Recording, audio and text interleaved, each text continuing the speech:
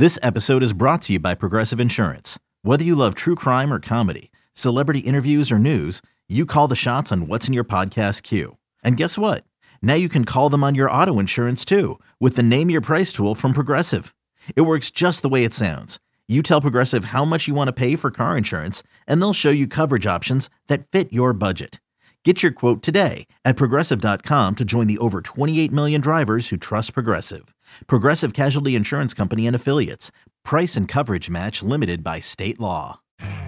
You could spend the weekend doing the same old whatever, or you could conquer the weekend in the all-new Hyundai Santa Fe. Visit HyundaiUSA.com for more details. Hyundai, there's joy in every journey. Bustin' Loose Baseball is back. Grant Paulson solo with you today, no Danny. But we've got a lot to cover. Week 1 of the Major League Baseball season is ongoing.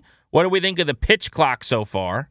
We'll get into a little stock report, take inventory on a State of the Union for the Nationals, who's performing well out of the gates and who isn't.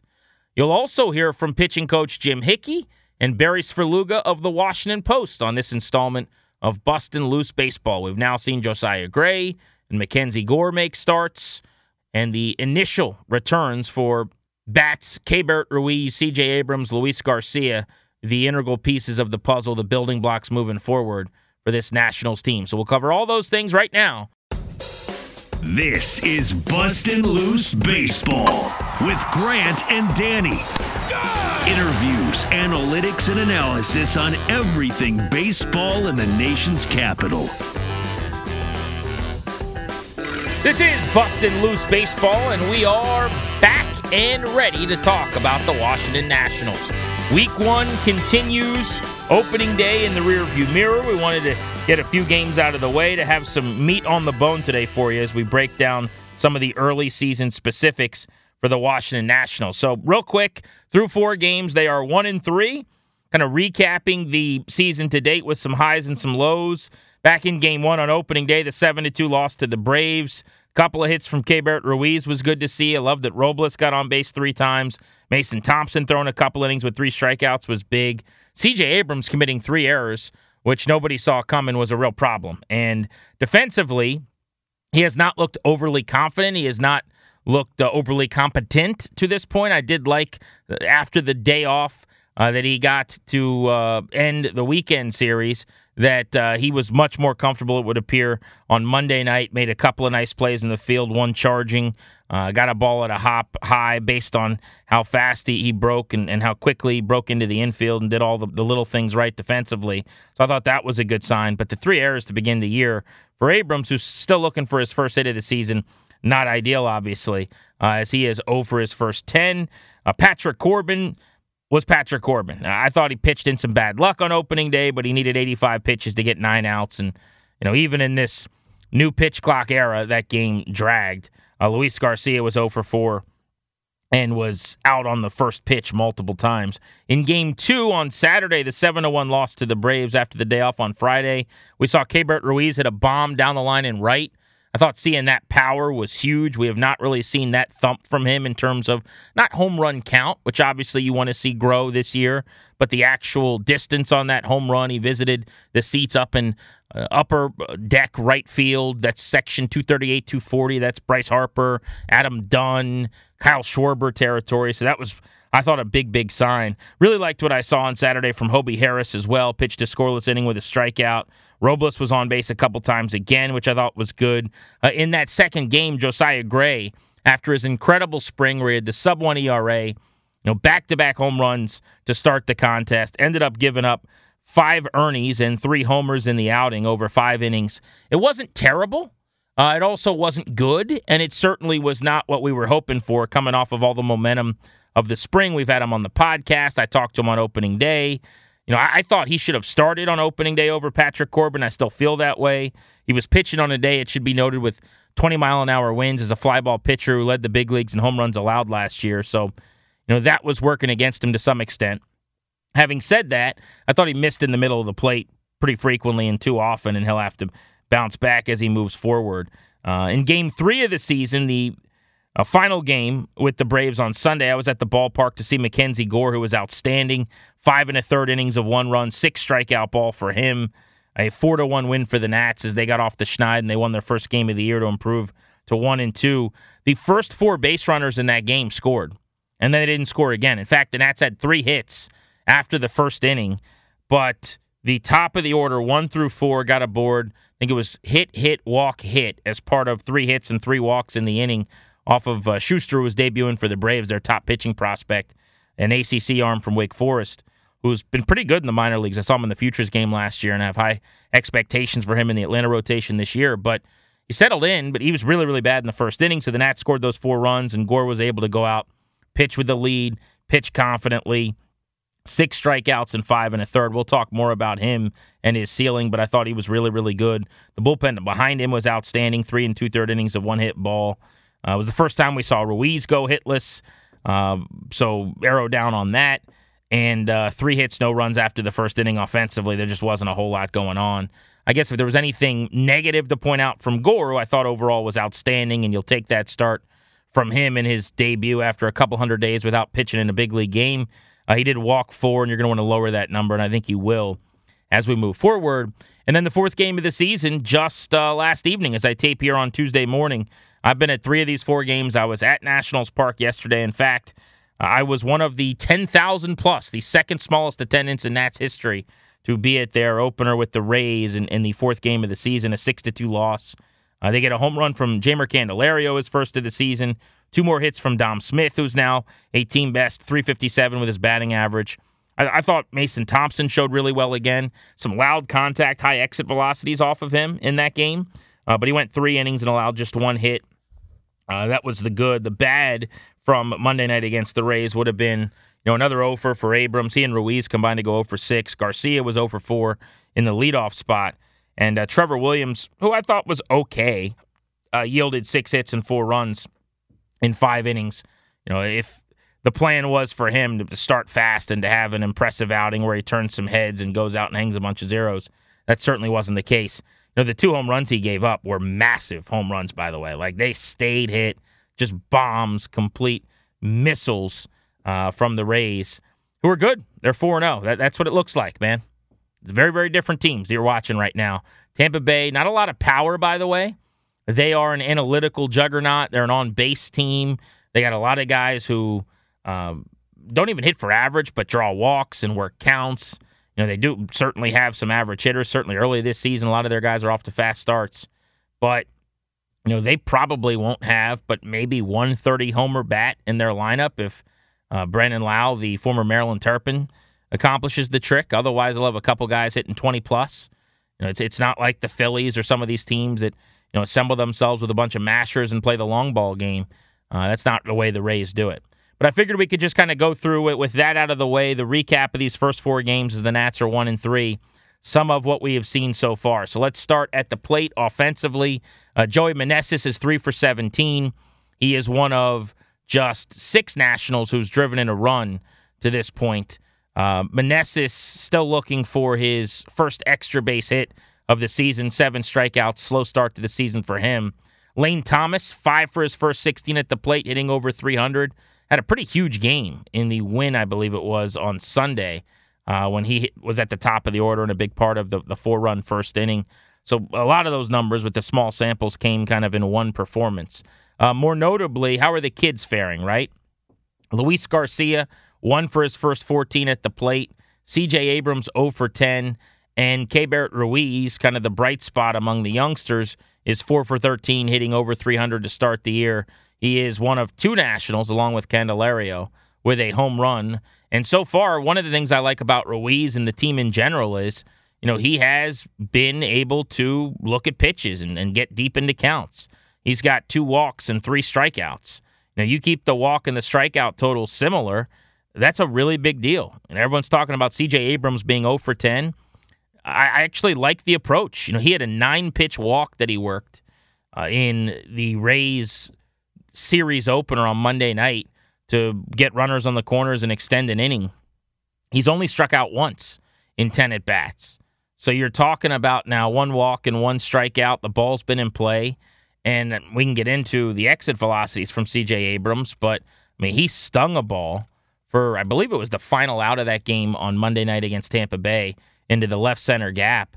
That was well over 90 miles per hour in terms of exit velocity. If you look at the comparison so far for him, pretty similar to last year, about 86.5 miles per hour off the bat last season, 87.4 so far this season. Still looking for a barrel. Last year, over 1,000 pitches, just 5 barrels for him. Barrel percentage was over 2%, barely. So you want that to go up and this year as we go on. He's got 9 batted balls compared to the 238 last year.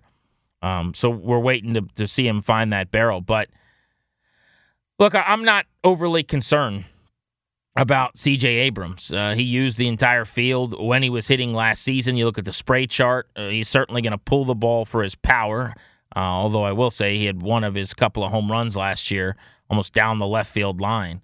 But I think the approach has been better than the results to this point. And while offense is more a curiosity for me about Abrams long term than his glove and his defense, the 3 errors in the first game, disastrous and really problematic.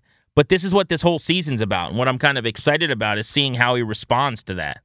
Like, how do you recover? How do you bounce back? What is your mindset and your mentality when you get back on the field? And I thought in game 2, there was a bang-bang play to the backhand side that probably could have gone for an error against him. Went for a hit, and it was kind of the play that in the big leagues needs to be made. And instead of a 4th error on the season, he's still got 3. But since then, I think he's been really comfortable. One of the things that all the Nats folks I talked to in the front office, player development side, all the way up to the Mike Rizzo's department, is they think that C.J. Abrams is the kind of guy who has the confidence, the belief in himself that he's not going to allow failures to hinder him, and he's not going to get down on himself like a young guy normally would. And I think that's an important thing to remember. I mean, C.J. Abrams, as we talk today, is the 8th youngest player in Major League Baseball. And people forget that because we've now seen him in the big leagues, it feels like forever. But Luis Garcia, for God's sake, is the 12th youngest player in baseball. I mean, 2 of the Nationals are among the 12 youngest in the sport. Abrams played in 90 games in 2022, was in the show at the start of last season. And so I think because he's been knocking on the door of the major league since the beginning of last year, maybe we don't think about how youthful he actually is. But obviously tracking him, monitoring how he continues to progress is going to be significant. Very, very early, so it's probably not worth diving too deep into any of the analytics, but 33rd percentile max exit velo so far, 18th and outs above average percentile at this point defensively. Obviously, that is an area where he's going to improve as the year goes on, and that gets skewed by just the one game. So not something I would worry a whole lot about. Corey Dickerson is already on the shelf. They've recalled Stone Garrett from AAA. That might mean some more opportunities early on for Alex Call, who's played in just a couple of games and is 0 for his first 4, although he has driven in a couple runs. He's another guy, by the way, with 2 walks and 3 strikeouts. Like Call, Abrams, Ruiz, Dominic Smith, same number of walks as strikeouts, 2-2. All very, very similar walk to K totals, which is where you want to be. It's a good sign. On the pitching side of things so far, a little State of the Union on the Nationals here on Bustin' Loose Baseball after 4 games. Let's go through the rotation first. So you've had 4 starters take their turn. We'll see Chad Kuhl for the first time this evening against the Rays to kind of round out the rotation. And then we'll turn things back over to Corbin against Shane McClanahan for a matinee on Wednesday at Nats Park on a getaway day. Corbin's first start, as I mentioned, I thought he pitched in some bad luck at a couple of bleeders, infield hits that ended up costing him base runners. There were the miscues behind him defensively as well by Abrams that could have helped him get a double play ball at one point. Probably deserved better than 7 hits, certainly better than 4 runs. That's why only 2 of them were earned in his 3 innings, but he did walk 3 to go along with 3 strikeouts and into the average against coming out of that start. Even if a tick misleading, 41% of the time, the Braves put the ball in play for a base hit. So Corbin is kind of picking up where he's left off after 3 straight years as statistically the worst pitcher in baseball. Trevor Williams, we'll go to the next veteran before we go to the more important kids in a second. Look, Williams is going to be in this rotation, I think, longer than maybe a lot of people want this year if he's healthy, because I think he has the ability to eat some innings. I think this is an upgrade from like what they've had in guys like Corey Abbott as an example, or Paolo Espino is another guy who's kind of one of those AAA starters right now, is a back of the rotation Robert for them the last couple of years, right? I mean, Williams, who went 5 innings, gave up the 4 runs, 3 earned, a couple of homers in his first start. We had him on the pod. He talked about being more comfortable in the rotation. I think if he could go out as the weather gets warmer, his pitch count is able to elevate to 100, 105 a start, he should be able to give you 15 to 18 outs almost every time he throws, and that's going to be invaluable, just like we talk about with Patrick Corbin, with young starters, as you're trying to keep the training wheels in some ways on Gray and on Gore, or when they call up, hopefully, some of their other prospect-type arms from the minor leagues, right? Whether that's Jake Irvin, who's in the AAA rotation right now for the Nationals, or maybe an Evan Lee or a Jackson Tatro or somebody like that is able to start making starts. They're not going to just let those guys go 6 and 7 innings. So you're going to need veterans, even when they're getting kicked around in Corbin and Williams' case occasionally, and maybe in their cases frequently, to continue to be on the mound throwing pitches, eating those innings, right? Someone's got to do it. So those 2 guys first time through, kind of about what you would have anticipated, I would guess. Now to the young guys. So Gray's start was disappointing. There's no doubt about that. He didn't throw the cutter as much as I thought he was going to. It was a huge talk of camp, and then it was kind of the same stuff, at least early in his start, that we'd seen last year. So I would be interested to see him incorporate that a little bit more. 5 innings, 7 hits, 5 runs, all earned for him, as he gave up the 3 homers, 2 of them, as I mentioned, to the first 2 batters of the game. I think in Josiah Gray's case, look, if you could go back and kind of take away the first couple batters, you feel a lot different about that start. Wouldn't that be nice? I mean, you could say that, I guess, about the 2 worst sequences of everybody's start, and everyone would be a good pitcher because he got barreled up, right? Exit velocity, max of 111 in that game. But, look, it's one start. Again, it was a super windy day. I'm not going to sit here and panic. I will tell you, this is a critical season, though. This is kind of a gotta-have-it year in terms of him making a leap. He is 25. He will be in the big leagues, making a start every 5 days for the second season. One of the things that I think a lot of people liked about Josiah Gray as a prospect out of Lemoyne was when he was drafted in the competitive balance B round, was, look, this is a guy with the 72nd pick who was new to pitching. He's athletic. He's going to figure some things out. He's going to be a bit of a late bloomer, right? Well, we're getting to a point now at 25 where you want to see it this season. If he's got it, let's start putting it together. I think the cutter's going to help him a lot, and his spring ERA of 0.7 was a big deal. Now, I'm not sitting here telling you that's the end-all, be-all, or he's now an ace or anything like that. That's not the point. But you saw that he's got what it takes to get some good big league hitters out. I did see where he was talking to the media a few days ago about just how different the at-bats are in the regular season right away from spring training, and how competitive they are, and how much guys are working differently and more maybe seriously and diligently than at times you're going to get in spring training when people are putting their work in or tinkering or figuring some things out, whether it's with the clock or otherwise, which I want to talk about the clock in just a little bit here on Bustin' Loose Baseball. But one start down for Gray. Can't wait to see him back on the hill, see what he can figure out going into start number 2. I just think in general, we're going to have to – I'm not going to ask for patience. I think asking for patience from people who have been patient, and you guys have, is borderline condescending. But I think we just have to properly quantify and understand this sport's a marathon. This is a 6-month journey here. Let's not look at a snapshot after a start or 2 or 3 and think that we've got everything figured out, right? This is a sample size game. We're talking about hundreds of at-bats and hundreds of innings and dozens of starts that we're going to use to get some intel this season. Gray, as an example, pitches his next start at Coors Field. Again, you've got this guy who gives up more homers than anyone in baseball last year, and his first start at home is with 20-mile-an-hour winds blowing out, and his second start is at Coors Field. So if he gives up another 2 or 3 homers in a super hitter-friendly ballpark, I mean, people are going to be panicking and going crazy, and ideally that's not the case, and he goes out and he shoves and he throws 6 scoreless, but I just think context matters a little bit as well. Now, what I will say about Gray is, and I've always kind of thought this, I mean, there was maybe some hope, or still is perhaps, that he can connect all the dots and become like a front-of-the-rotation starter.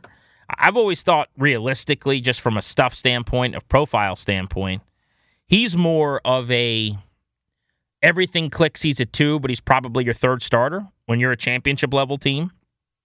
Cade Cavalli, who was a first-round pick, unlike Gray, who was a top-of-a-system prospect, right? He probably better profiles as a front rotation guy. I would say in this rotation, maybe you're 2, if it's homegrown ultimately, behind Gore, who I think has the best chance to be an ace. He was a number 3 overall pick. These other 2 guys weren't taken in the top 5. He was the vaunted, revered prospect in the Padres system for years, right? These other guys have not been at that same level necessarily in terms of where they were regarded in a really good system. Cavalli was the Nationals' best prospect before their system added some real high-end talent. And all of a sudden he slides down into that 3, 4, 5, 6 range, depending on where you're looking.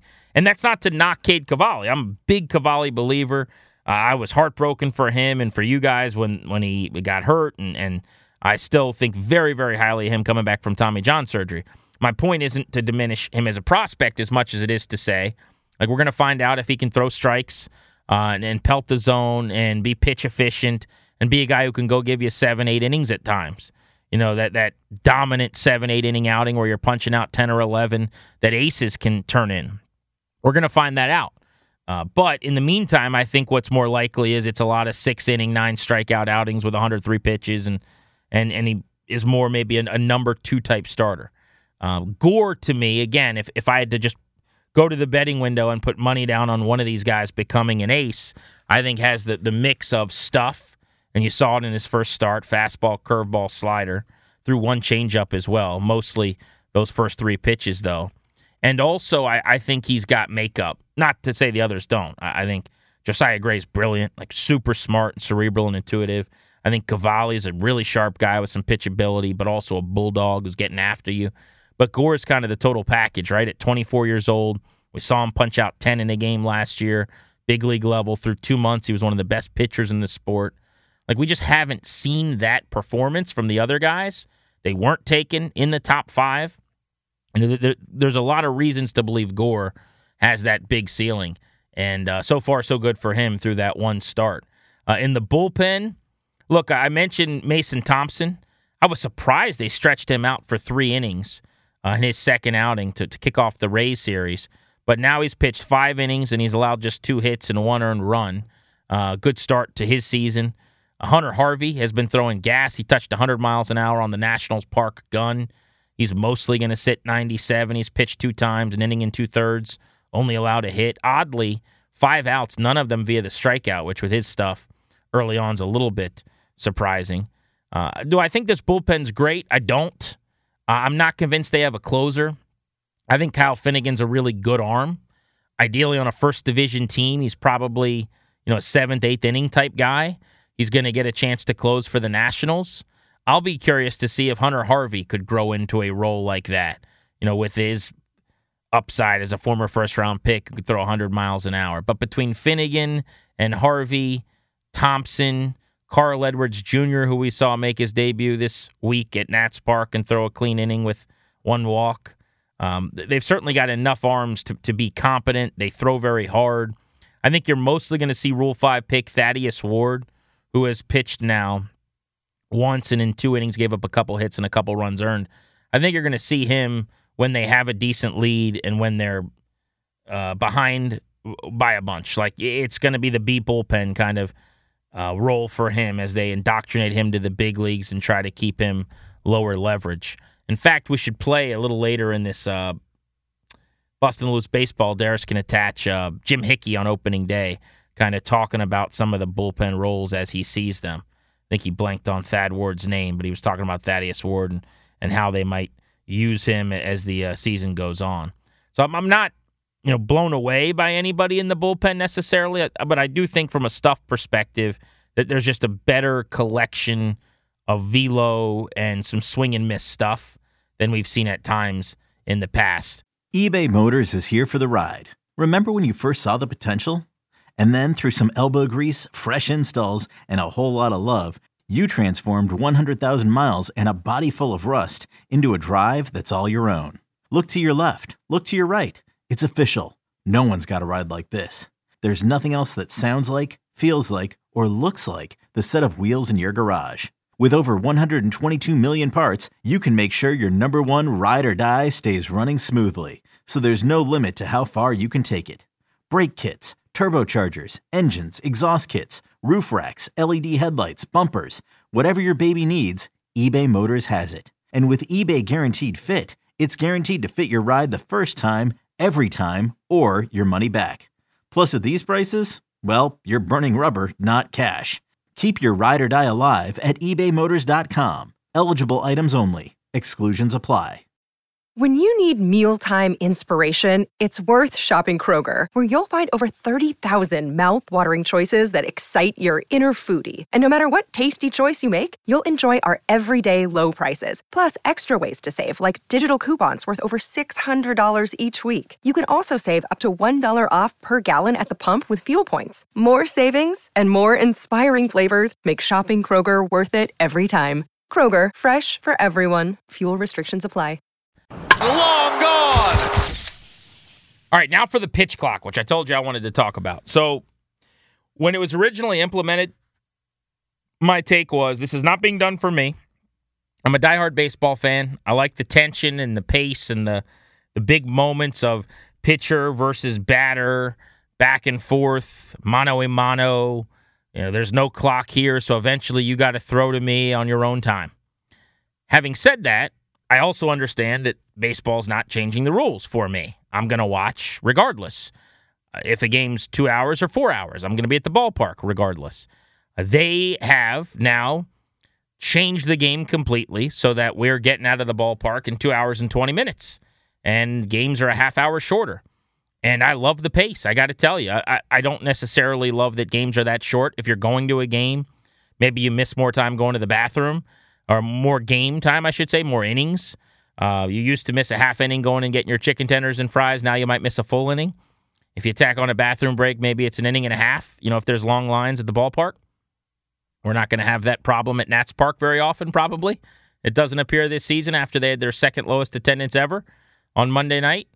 That said, I really like the pace. I like that we've cut out some downtime, and it just seems like the product, certainly on TV, is enhanced.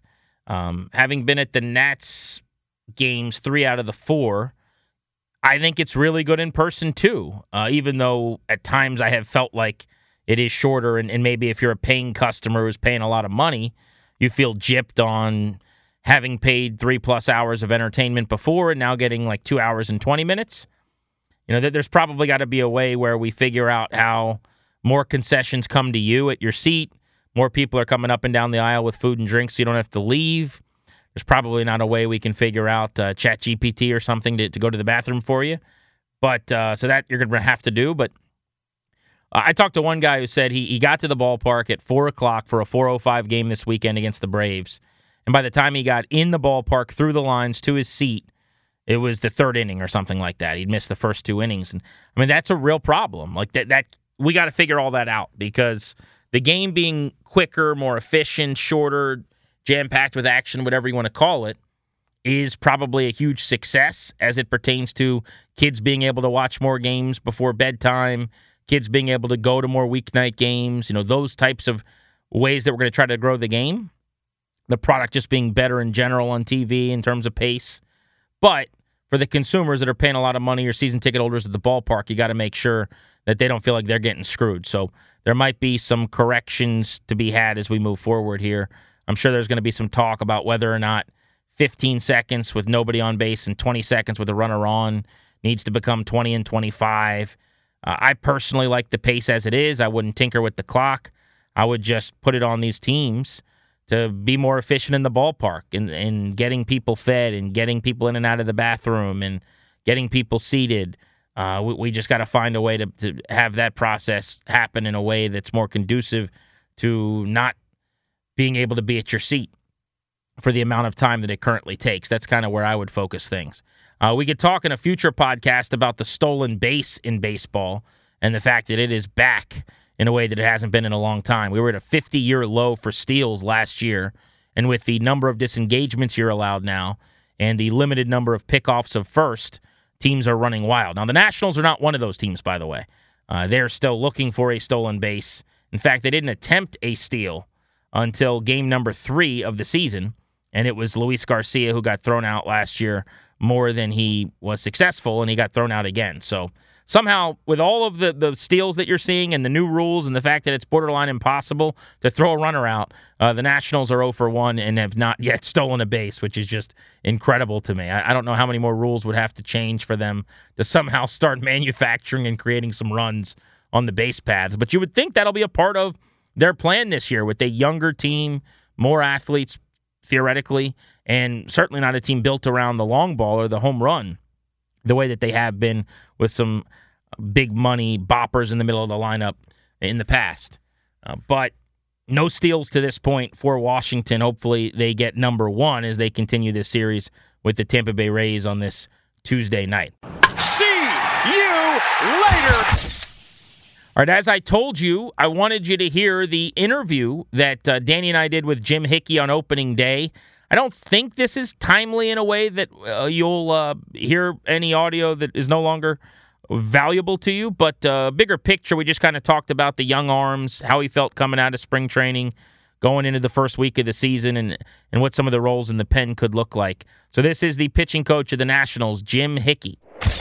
Feeling really good about the group that we've assembled, actually. You know, we talk about the process all the time, and they couldn't have done better at working the process all throughout spring training. They all threw strikes. They all worked ahead. They all worked quickly. And, of course, now with the pitch clock, that's something that everybody's going to have to do. But I couldn't be happier with where we're at as a whole. How have guys taken to that? That pitch clock is going to be different than everybody grew up playing with, right? And how does that affect guys and their preparation and maybe in-game? It's definitely different, but I said from the beginning that it was probably going to affect the hitters more than it was the pitchers, and I think that has been the case. We've only had a couple of pitchers who were affected by it. We only had a couple of violations, and actually 4 or 5 of the violations belong to one guy. So it really hasn't been a problem overall. I think there might be a little bit more of an adjustment as we start these real games, but I again think it's going to probably have more an effect on the hitters than it is the pitchers. Was that something you mentioned? This is your 18th big league opening day. You've been a pitching coach, many successful organizations for years. From a coaching standpoint, did you have to go over the material first and then present it to them as it pertained to the pitch clock? Did you change anything in terms of how you instruct pitch to pitch? No, not really. The only thing that we did in terms of the pitch clock was we got our own little shot clocks out early in spring training, and as we threw bullpens and things, we made guys aware of it. And we knew who worked slow. For instance, Kyle Finnegan worked extremely slow, and just told him, over the wintertime that this is something that you're going to have to address. And it really has not been that big of an adjustment. So, as Grant mentioned, it's a young pitching staff, right? I'm just thinking Josiah Gray specifically here for a moment. Cutter this spring, brand new toy. How do you say, hey, man, you're in the big leagues because that fastball, curveball, slider, but here's your new weapon so you don't end up falling in love with it too much and relying on it? How do you balance that kind of a thing as these guys are developing? Well, it's a good question. Most of his misses with his fastball, not most of his misses, virtually all of his misses with his fastball were those arm side runners, so and a lot of them were non-competitive pitches, and that's really what we tried to eliminate, was just simply these balls out of hand type of pitches. So the cutter's helping him do that, and it's actually been a pretty effective pitch overall, and I think it's gotten him into the strike zone with his other stuff as well. So I'm not a huge proponent of trying to fix something by, adding something else, if you will. I would rather fix that big arm side run. But if a cutter is a way around that, I'm all for it, and he's done well with it. Jim Hickey's the pitching coach of the Nationals, with us here on opening day on the field during batting practice. Mackenzie Gore was at one point one of the top 5 prospects in all of baseball. Real coup for you guys to bring him to the organization in the Soto deal. What did you see from him this offseason? We've still never seen him pitch in this ballpark in a Nats uniform other than the exhibition game because of the shutdown last year. No, we saw him in a couple of bullpens, though, as he was, getting ready for his rehab process. The first thing that I noticed with him is the way the ball jumps out of his hand. We have the ability to measure all of this stuff now, but if it was 20 years ago and you didn't have all of this, data per se, you would just say, man, that ball jumps. It really has life through the strike zone. And then the secondary stuff, both the slider and the curveball really have bite. So really athletic kid. The ball comes out of his hand live. It jumps at home plate. It really gets on you. So he's really got some good stuff. And, he's done a great job of just pitching also, not just getting up there and firing away and hoping for the best. He's done a really nice job of putting it together and mixing, matching, and changing speeds. Coach, with the young guys on this staff, development's at a premium to be able to compete not only this year but years in the future. How do you balance that maybe against results kind of in the immediate moment, right? Keep them focused on the process. Yeah, it is tough because we want to win. Obviously, we want to win as many ball games as we can, and there is certainly development going on here, especially with those younger guys. But I think you hit the nail on the head. It's just all about the process. We're not going to be happy if we follow the process and get our brains kicked in 10 times in a row. There's definitely some performance in there as well. But I really do believe that if they just stick to what it is that their game plan is, their particular game plan is, that we'll have a lot more success than not. Do you guys have kind of what you vision as an A versus a B bullpen? Are there defined roles? Can you kind of walk us through what you're expecting? A lot of new faces there. Well, the answer to the question is yes, we do. I mean, every team does. Based on last year, if we have a lead today later in the ball game, you're going to see either Erasmo Ramirez or C.J. Edwards or Finnegan or Hunter. And if we're in a deficit, in the 5th inning, you're probably going to see, the Hobie Hunters and the I'm drawing a blank right now on the name, but absolutely. But these things can change in a heartbeat. Erasmo Ramirez and C.J. Edwards weren't even in the major leagues last year at this time. They were non-roster invitees to major league camp, and they were in the minor leagues, and they turned out to be 2 of our best pitchers. So definitely we have an A bullpen and a B bullpen, if you will, but that could change in a matter of days. When do you know in your heart it's time for a visit? Maybe this year you're letting the guys struggle a little bit more, let them sink or swim a little bit more, or like when did you just feel it in your gut? Is it when Davey whispers to you? What is it? Yeah, it's hard to answer. Sometimes you absolutely positively know, and it's time to go. You have no qualms about it. Sometimes you're a little bit uneasy about it. Sometimes when the manager says go see him, you go, oh gosh, I'm not even sure why I'm going out here. So I'm making up something on the fly. But there's, it's all different with everybody. And, sometimes there's just little ticks with a certain guy where, even though it's just ball 1, maybe he just threw a 7-pitch at bat to the guy before, and now he throws ball 1. He misses arm side high. Joe Gray's a good example. You know when it's time to go, but not always. Not always. Do you ever go out there and say nothing about baseball? Like, do you ever walk absolutely, out? Absolutely. Yeah, absolutely. No question about it. Yeah, just like the Bull Durham scene, absolutely, positively. Or I'll tell them something like it's a national TV game and my mom's watching, so I just needed to get out here and make an appearance. So, all right, I'll see you later. Enjoy opening day. Thanks, Jim. Thank you very much. Appreciate it. And while we are giving you some of our audio from our opening day coverage of the team on our DC station 106.7 The Fan, we also found Barry Svrluga, who I think is as good a baseball writer as there is in the nation's capital. And we talked about the year ahead and some bigger picture stuff, the sale or lack thereof with the learners, what that means for the fan base, trying to grow the fan base in a year right now where the wins are going to be at a premium, coming off of, as I said, just 10,000 people in the ballpark for the first weekday night game of the season that wasn't opening day. Here's what Barry had to say about the 2023 season. Opening day is like, whatever, Christmas, you're unwrapping this package. Like, there are some packages here that you want to unwrap. Like, you want to unwrap the shortstop, C.J. Abrams. Over the weekend, you want to see Josiah Gray and Mackenzie Gore pitch. You want to see if Keibert Ruiz takes a step forward and and is like, okay, I'm the backbone of this organization because I'm the one who's already signed. So are they going to lose 100 games? Yeah, they're going to lose 100 games. There's an interesting way to lose 100 games, a promising way to lose 100 games that wasn't last summer. It could be this summer. Very tough to quantify this, but I think I felt it, and I want to ask you if you have as well. I feel like this fan base is handling this rebuild pretty well, despite being kind of a new thing. I've heard both sides of it. Like, I have friends who are dive back into, like, I want to know who James Wood is and how is Elijah Green playing and is Jackson Rutledge starting at AA, like all that minutia that they want to be in on the ground floor. And I've also heard people like, how are they charging major league ticket prices for a minor league product? I think it's a very, very individual choice and sometimes an emotional choice. And it does feel like, we're going to have those nights, lots of nights, where the first two hitters in the Phillies lineup are Trey Turner and Bryce Harper, and you're like, oh my God, like that wasn't that long ago, right? So I get all sides of it. I think if you want to enjoy it, you should embrace, like, oh, they actually got some players for Juan Soto and Max and Trey. Let's see how this works out. Barry Svrluga here on Grant and Danny on opening day. For the moment, there's no sale, right? You guys at the Post, yourself, Chelsea, have been doing a lot of reporting on that. That seems like a letdown. I mean, what should fans think about that? And are they still going to try to sell ultimately? What do you think is going to happen here? So I do think they will try to sell ultimately. I get that during the year. I was always told that these are better off-season transactions than they are in mid-year. The problem is, and Mike Rizzo, in talking to the group of reporters beforehand, addressed this, like, he can have certainty about today and about 2023. If this is the year that would replicate going from 2010 to 2011 when they made the Jason Worth signing in the offseason, that was the kind of like year ahead, we're not good yet, but we're in position to get good deal that kind of surprised the market.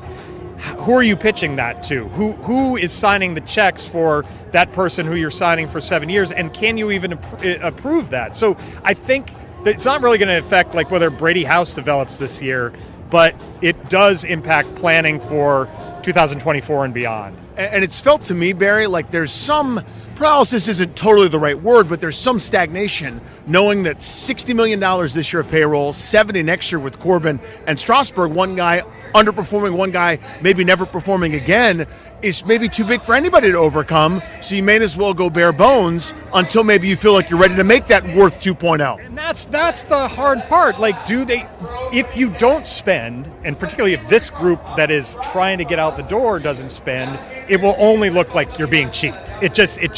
Right now with this, should they be spending a ton of money to bring in free agents with this roster? No, but there's going to be a point when it's like, okay, it's like, Louis Garcia and CJ Abrams have now played together in a middle infield. We need pieces around it. Like, there's a core here. If they don't spend when it's time to spend, that's going to feel terrible and alienate more people than they've already alienated. Barry Svrluga here on Grant and Danny with us on opening day. You've mentioned the young guys, which we can hit on in a second. As far as the veterans they went out and got, they didn't have much money to work with, it would appear. But Trevor Williams in the rotation, Jamer Candelario a couple of years ago smacked a bunch of doubles for the Tigers. Dom Smith was an 11th overall pick at one point. What do you think about what they did? And is there something maybe that could turn into a player they could flip at the deadline in that pile? Well, I think Smith would be one, a really good defensive first baseman, left-handed bat, like could have a little bit of pop. One thing I think that all of those players that you mentioned, like last year in like May, you couldn't turn on the TV and look at these guys without them throwing the baseball all over it was just junk. It was not professional. It was a bad team that played bad baseball. I do think this could be a team that struggles to score, but probably prevents a lot more runs than it did last year, both defensively and if they throw strikes, which they did a really good job at in spring training. So Williams gives, am I more excited to see Josiah Gray and Mackenzie Gore start? I am. But does he give you a professional outing more times than not and allow you to save your bullpen a little bit? Yeah, he probably does. He's not really part of the future, but you've got to have some little stopgap, and he would be one of them. What do you expect from Joey Meneses this year? 45, 50 bombs, OPS of maybe 1,100. No, if he is like, what would be a good slash line for him? Like 280, 350, 450, something like that. Like they knew, because he is hit everywhere at every level, that he was not going to be overwhelmed by the moment. He's not going to hit 400. He's not going to homer, once every two nights. But you feel like you're going to get a professional at bat from him. Maybe he's a 30, 35 double guy. But it's if you're going to take the optimistic view of this rebuild, that was the most fun thing about last summer. It wasn't even the kids. It was like, oh my God, this guy who finally got a chance. And now he's taking it to the stage of the WBC too. Like, that's fun. Like, root for Joey Meneses. You could have a fun time doing that. I want to sneak one in on the poll you guys had that you published this week. We had Rick Mace on the show yesterday. The Nats had more growth, I think, based on the timeline more than anything else, but 10-23, that was before they started making the playoffs, doubled in terms of how many people in this town said that they're a fan of the Nats. How does the Commanders sail and just the landscape of this city, like when you see some of those numbers, factor into where we're headed for this fan base and this organization in the future? Well, I mean, I think, if you took a poll on the day before Snyder sells the team and the day after, I mean, it's triple, quadruple, whatever. Like, that is I have said, and I think it's arguable, if he sells the team, what are the biggest things that has happened in sports in this town in this century? They are the Caps winning the Cup, the Nats winning the World Series in 19. You could throw a Maryland in there. Baseball returning in 05. You could argue that Dan Snyder selling the Commanders is the biggest sports story in this town this century, which would trump 2 championships in major sports. I mean, it's a great debate. Maybe not everybody would agree with it, but it's in the conversation, right? Nothing can make you feel more different about that franchise if the one thing that has held it back is suddenly gone. That would be ridiculously amazing. Enjoy the season, and thanks for the time. Thanks, guys. I appreciate you having me. So there you go. That's Bustin' Loose Baseball. Week 1 of the season almost in the books here as we close in on the end of series number 2 with the Tampa Bay Rays. We'll be back at it next week. We'll have a conversation on some of the rule changes in baseball, including the stolen base up with the pick-over attempts having been limited. I want to get deeper into that and also look at batting averages on balls in play with the shift being taken out of the game. We'll also get into start number 2 for Josiah Gray and Mackenzie Gore and the Keibert Ruiz, Luis Garcia tracker as we keep our eye on all of the young big leaguers. We'll also have your first full minor league report. The AAA season is underway already. Jake Irvin, who I mentioned earlier, the arm who a lot of Nationals brass are high on, a right-hander who's big, 6'6", and about 230 pounds, made his first start and threw 4 1/3 innings, had 4 strikeouts in his first outing of the season, left with an ERA just a hair over 2. A good start for him at the AAA level, but we'll get you a full minor league notebook next time on Bustin' Loose Baseball. Thanks so much for listening, and enjoy Nats baseball until we talk again.